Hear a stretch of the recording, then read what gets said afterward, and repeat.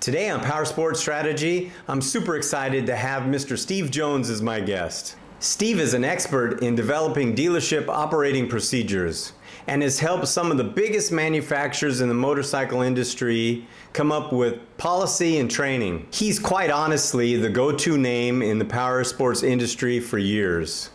Now sit back and watch as he gives us insight on how to get more productivity out of your service department. Here's my interview with Steve. Hello, Steve. How are you today? I am excellent, David. Thank you for asking. Awesome. I'm super excited to have you sit and chat with us today. Wanted to talk about the service department, and I know that one of the key factors in the service department is you have to have the productivity rolling, and I wanted to ask you a few questions about that. First of all, what kind of KPIs in the service department should we track, and what can we learn from them? Yeah, good question. There's a lot, but really there's just a few key ones that as a consultant I trigger off of, the things that tell me there might be something wrong underneath. One is efficiency, which is the tech's ability to complete jobs in line with whatever the flat rate is. The formula is the build hours divided by the actual hours, actual hours being the actual time clock hours that the tech put in on the job, which brings up a quick point. If you don't have a time clock, you need to get one, whether it's in a DMS or whether it's a punch card clock, because if you don't do that, you're never going to get measurements. For sure. That's just, I've tried. Doesn't work. Anyway, you take the build hours, divide it by the actual hours, and that gives you a measurement of whether or not they're doing the job well. It basically evolves around training, availability of tools, how accessible everything is in the shop, But the target is 100%. So in other words, 100% of the hours that the tech puts on that repair order are getting billed somewhere, whether it's warranty or internal, or whether it's customer paid. We like those. But every hour needs to be tracked, because the only thing you're selling back there is time. That's right. And if you don't track the time, you don't make money. Productivity is really the key one for me, because that tells me how much work is flowing through the department. And that is the responsibility generally of the service manager. It measures the actual hours that they're on the job, and we just talked about actual hours, versus the amount of hours they're sucking air in the service department. So what you want is 75% of the time that they are back there, they are actually doing this activity with a wrench. Yes. That's what you want to see. Basically, you take the actual hours they put in on the job and divide it by the hours available, which is the hours they were actually present. And again, you want to hit 75%. Is not as easy as you might think, yes. But you do have dealers in the 20 groups that are up in 85 and even 90%. Yeah. And there's a lot of little things involved in getting it there, but that's a day-long seminar there. No doubt. Gross profit, we got to look at that. It's a key factor in any department in your dealership. In the case of the service department, it seems unreasonably high, because what we're looking for is 70% gross profit, and that is measured by the amount of labor dollars that have been sold minus tech compensation, not including benefits, because the only cost of sales for that labor time is the technician. Correct. Or sublet labor or something like that. You subtract that out of the amount of dollars, and you better have a 75 or 70% margin. Okay. If you don't have that 70% margin, you won't be able to pay the overhead. You won't be able to pay for the shop supplies and the tools and the solvent and anything else. That also has to cover the salary for the service manager, the service writer, anybody that's a non-tech in that department. If you think about that, okay, so we got billed hours, say we got 100 hours, $70 that we had to make gross profit. leaves us with $30 to pay the tech. So in other words, the size of the bucket that you have to compensate your technicians is around 30% of the total dollars that you're bringing into the department. Bring in $100, you can afford to pay $30 to get that $100. Yeah. That formula has been consistent for years. And it's true in automotive, it's true in marine, it's true in power sports. The main one is productivity in the service department. If you don't have anything to work on it, it doesn't matter what your efficiency and your proficiency is going to come out to. In the service department, what do you see as some of the biggest productivity killers? There's a lot of them. Yes, there are. And I've done some time studies. I think I sent you one of them, one of the examples of, techs pushing bikes in and out. It's common practice. We store them in the service department. We push them out in the morning. We push them back in at night. If you use techs to do that, you have to wrap your head around the fact that, say what is a common labor rate out in your area these days? Well, they're pretty low, actually. We're at $30 an hour, and I'm the highest in the probably the highest in the country. I'm right on par with Porsche and Mercedes. Okay. So you have to wrap your head around the fact that you are effectively paying $50 an hour for somebody to push bikes in and out. Yeah. Or to run a forklift, or to go fix the shop truck, or, once you multiply that out by the amount of hours that it eats up, then you start to get a factor in your head. Well, isn't there a less expensive way I could do this? Couldn't I use somebody that's a low rate hourly helper to push a lot of this stuff around, to pre-stage the bikes for the techs, to do all of those kinds of things? Some of the other ones we run into, surprisingly, it's diminishing where I am, but it may not be true in Asia. Smoke breaks. We have a lot of smokers here. Oh yeah, I had a feeling, but one guy goes and then everybody has to go. It's the craziest thing, but that eats up a lot of time. The way to find out what's going on, and it's in the what can you do to fix low productivity? Start with a time study. Go back there and spend a day with a tablet and a pen and start writing down the amount of time that your techs are not in their work area doing this. Yes. What are they doing? Are they playing on their cell phone? Are they playing games on their cell phone? Are they out on smoke breaks? Waiting at the parts counter? Are they waiting at the parts counter, or are they talking to the young lady behind the parts counter? Again, that's a $50 an hour or $30 an hour person doing that. And while that is occurring, you're getting a double whammy, because not only are you paying a very high wage for somebody to stand around, but you are also not fixing a piece of mechanical stuff that you would get paid for. Yes. So you get hit twice. Yeah. You wasted that time and you didn't fix a customer's bike. And so the customer comes in and goes, what do you mean it's not done? Not only are they working every minute of every day that they possibly can be working, but that they are working on customer stuff. And that customer stuff has to be prioritized. Yes. It has to be scheduled. So scheduling enters into that too. Who is doing the schedule? Do you have a master schedule on the wall that you can show people? This is when your bike is going to come up, and you've got to get it pre-staged. And again, that goes back to what we do here is we hire what's called a lot porter. Yeah. And that part of that lot porter's job is to read the ROs and what's due, when is it due, the repair order, and go out and find that ATV or that side-by-side or that motorcycle and make sure that it's staged for the tech. Yeah.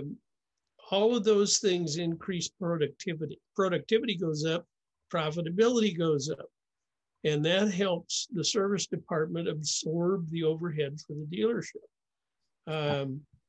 Parts and service, I don't know if you talk about absorption, but parts and service are supposed to absorb that overhead so that when units are not selling, you can still keep the doors open. That's right. A technician's like a surgeon, and you're not going to have a surgeon push in the patient, and the surgeon's not going to get, do all these little things. They're just going to do the job, and they're going to cut on the guy, and they're going to stitch him up, and then someone else handles the rest.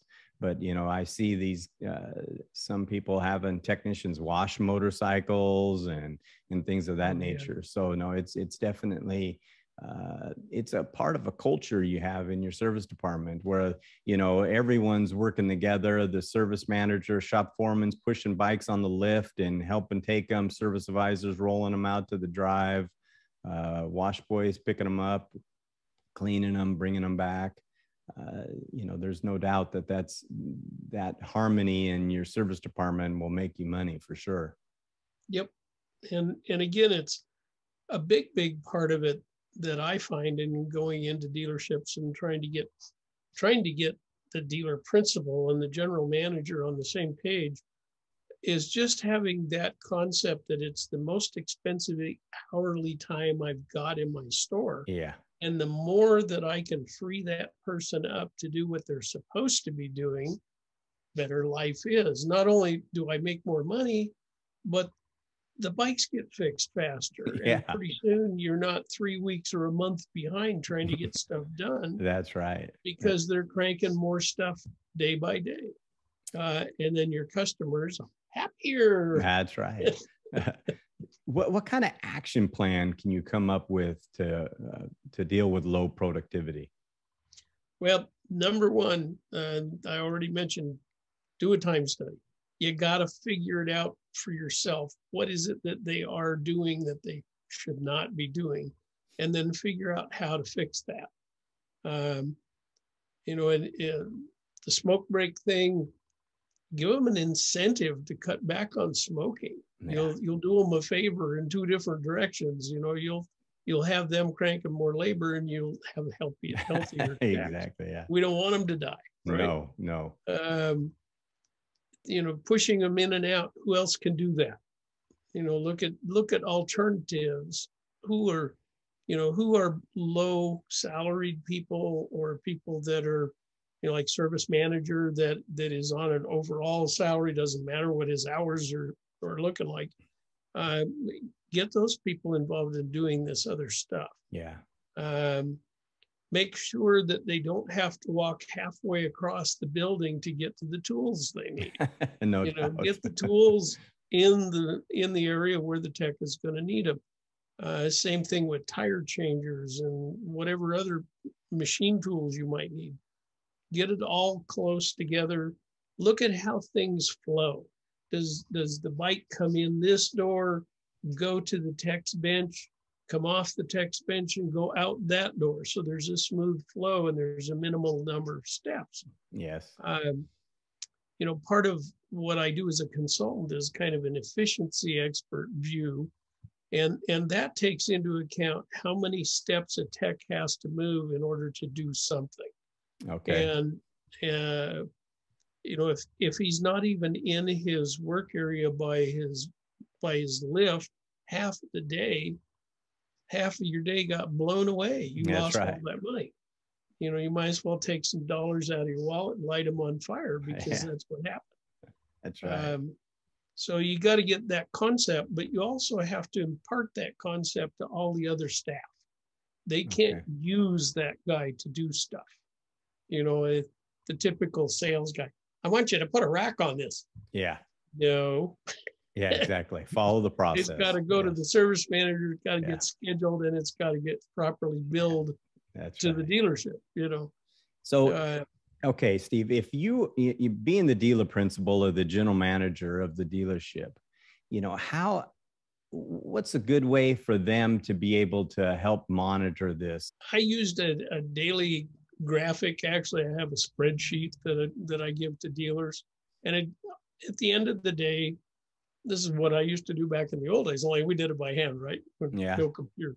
But it's just simply a matter of tracking each tech's hours billed, actual hours on the job, available hours. You get those three measurements and you can check their efficiency and their productivity and proficiency if you want to add that in there.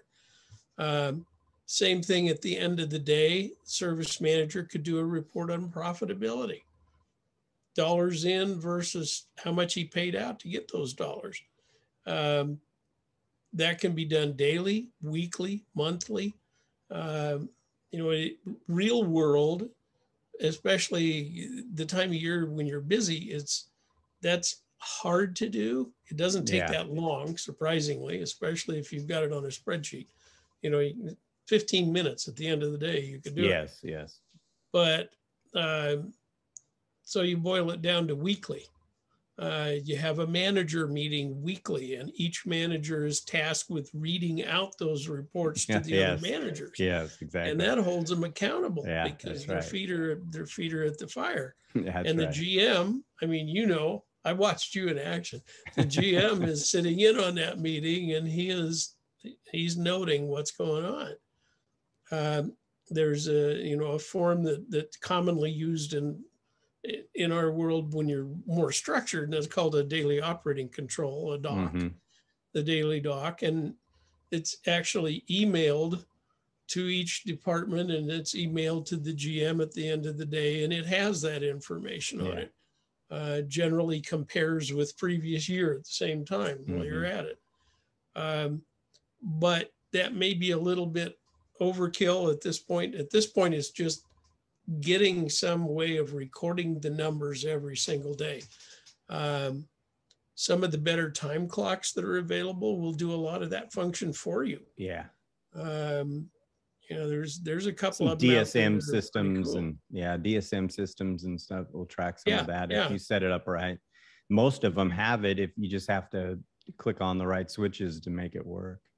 Yep. Okay. Here's one thing that is I've had to deal with my whole life in working in dealerships, especially motorcycle dealerships compared to car dealerships. But, how do you retain your service staff? Like, what are some ways to keep them working for you instead of opening up their own shade tree motorcycle shop?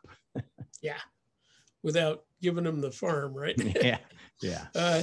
Interesting thing. I did a lot of studies of exit interviews. Okay.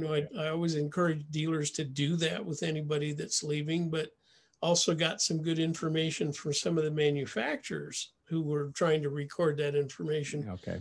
And in most cases, techs did not leave because of a lack of money, although they may say that. Yeah. They left because the working conditions were horrible. Okay. And, real common air conditioning for a service department is throw the shop doors in the air.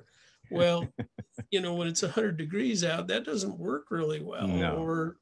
Or in the northern climate, maybe it's 10 below zero, right? Yeah. So having heating and air conditioning that makes it livable in the service department is a big deal. Noise is a huge factor. Actual documented thing called noise fatigue. Okay. If an employee is in an area that has a constant level of noise, it makes them tired. And when they're tired, they don't move as fast. Yeah. Very simple. So, you don't put compressors on the floor in the shop area. You put compressors outside in a box that's insulated so they can't be heard. You try to minimize things like that are really bad.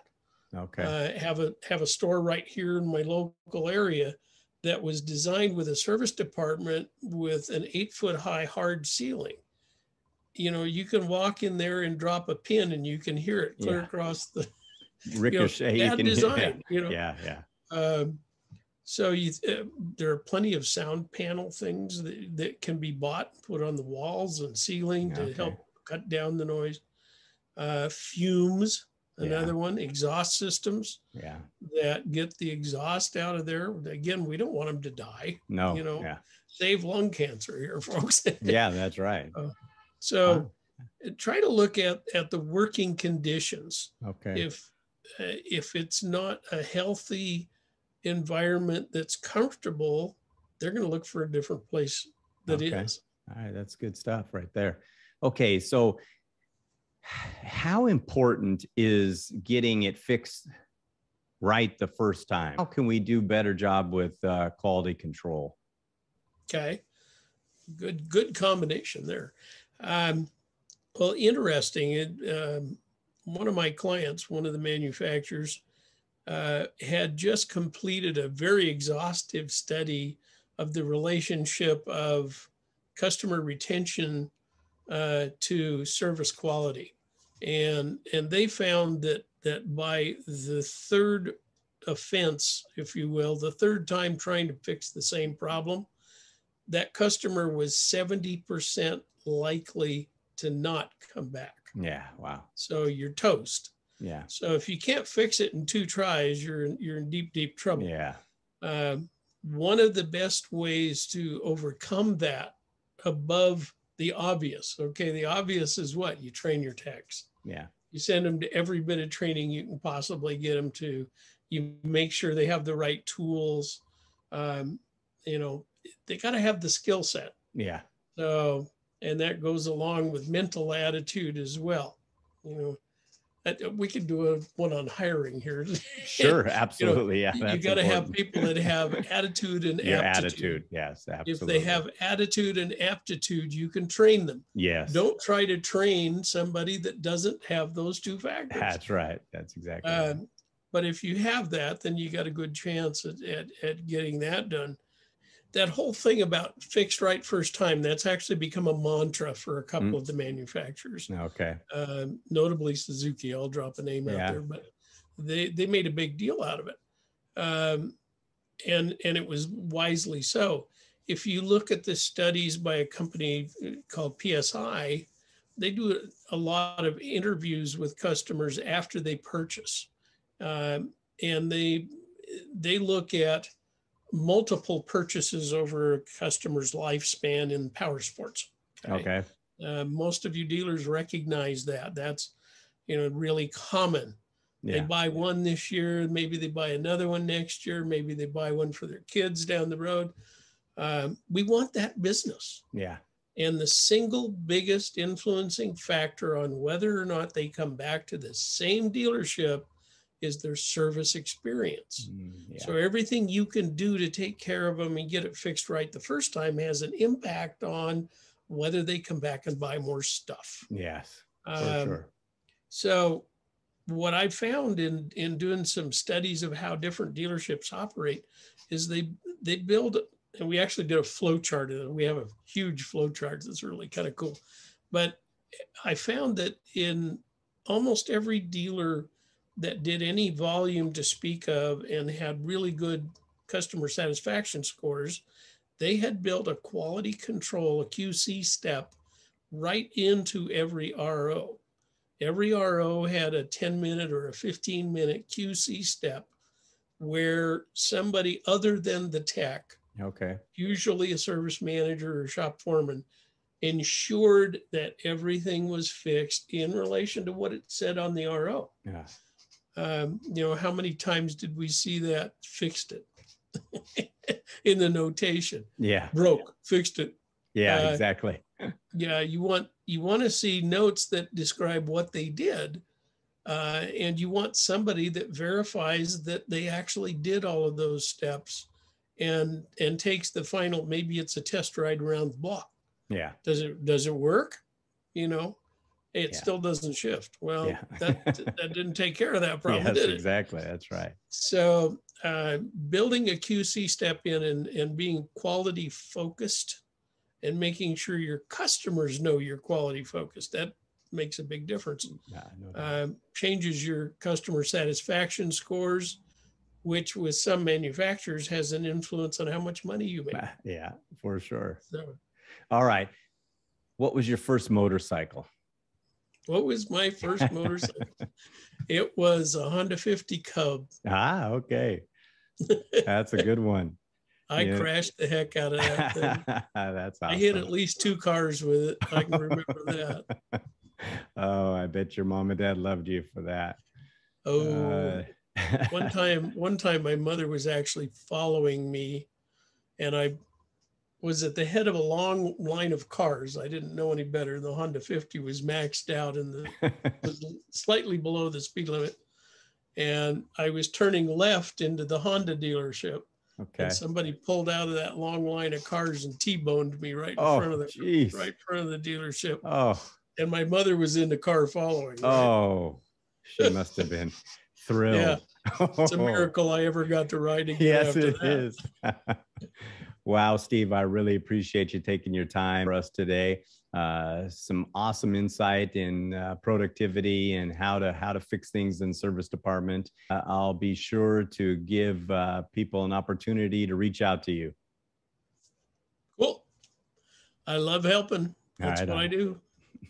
All right. Thank you, Steve. Thank you.